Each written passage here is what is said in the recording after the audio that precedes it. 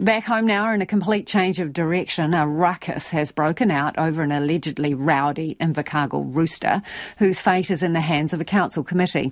Georgetown chook owner Elisa Cole says she got an email from the council saying a neighbour had complained about her rooster making a racket, but she thinks it's a case of mistaken identity. Elisa joins us now. Hi Elisa, why do you not think it's your guy that's the offender? Well, I put measures in place to keep my guy quiet. So he was in a box in the shed, and he's not the only rooster in the neighbourhood. Oh, so really? I think it was just, yeah. There's more than one rooster in the hood. Yes, there is. So, tell us about where you kept him. What was it? Did it have some kind of noise suppression element to it?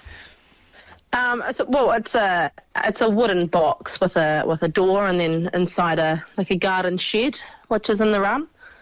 Right, so like a hutch, like a chook house. Yeah, and if, when a rooster is in a box and they can't lift their head up high enough, they won't crow.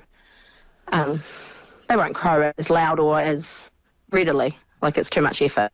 What conversations have you had with your neighbours? My other neighbours, I have lots of conversations. This neighbour, I didn't, just where their house is positioned, I didn't think it would be an issue for them. And so I've never talked to these guys, but I talked to other neighbours a lot about it, especially over the summer.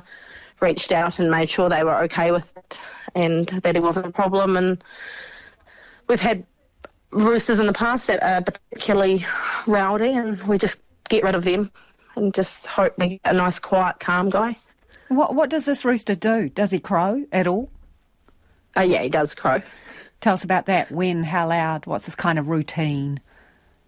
Or he will try crow in the morning, but he's in the box, so he sounds quite... You'd have to be in there with him pretty much to be able to hear him.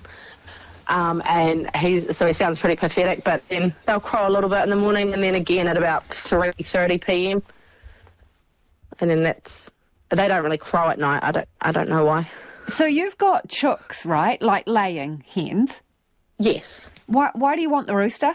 What's his job?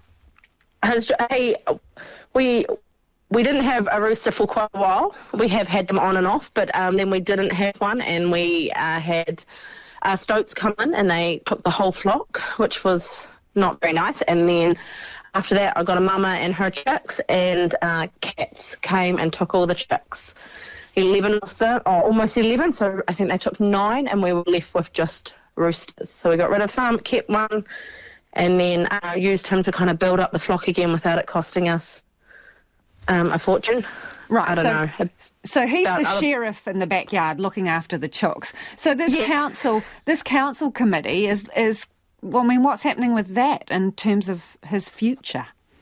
Well, they've got 20 days before they'll get back to me, but the thing was, it was actually set to rest. Like the neighbour was happy with what I was doing and he couldn't hear it anymore, but the council just never communicated that to me. They actually just didn't send out the letter to state that. So that was the first thing they did in the hearing, was withdraw that letter that they'd put in the hearing report, because it had indeed never been sent to me. So is the rooster safe or not?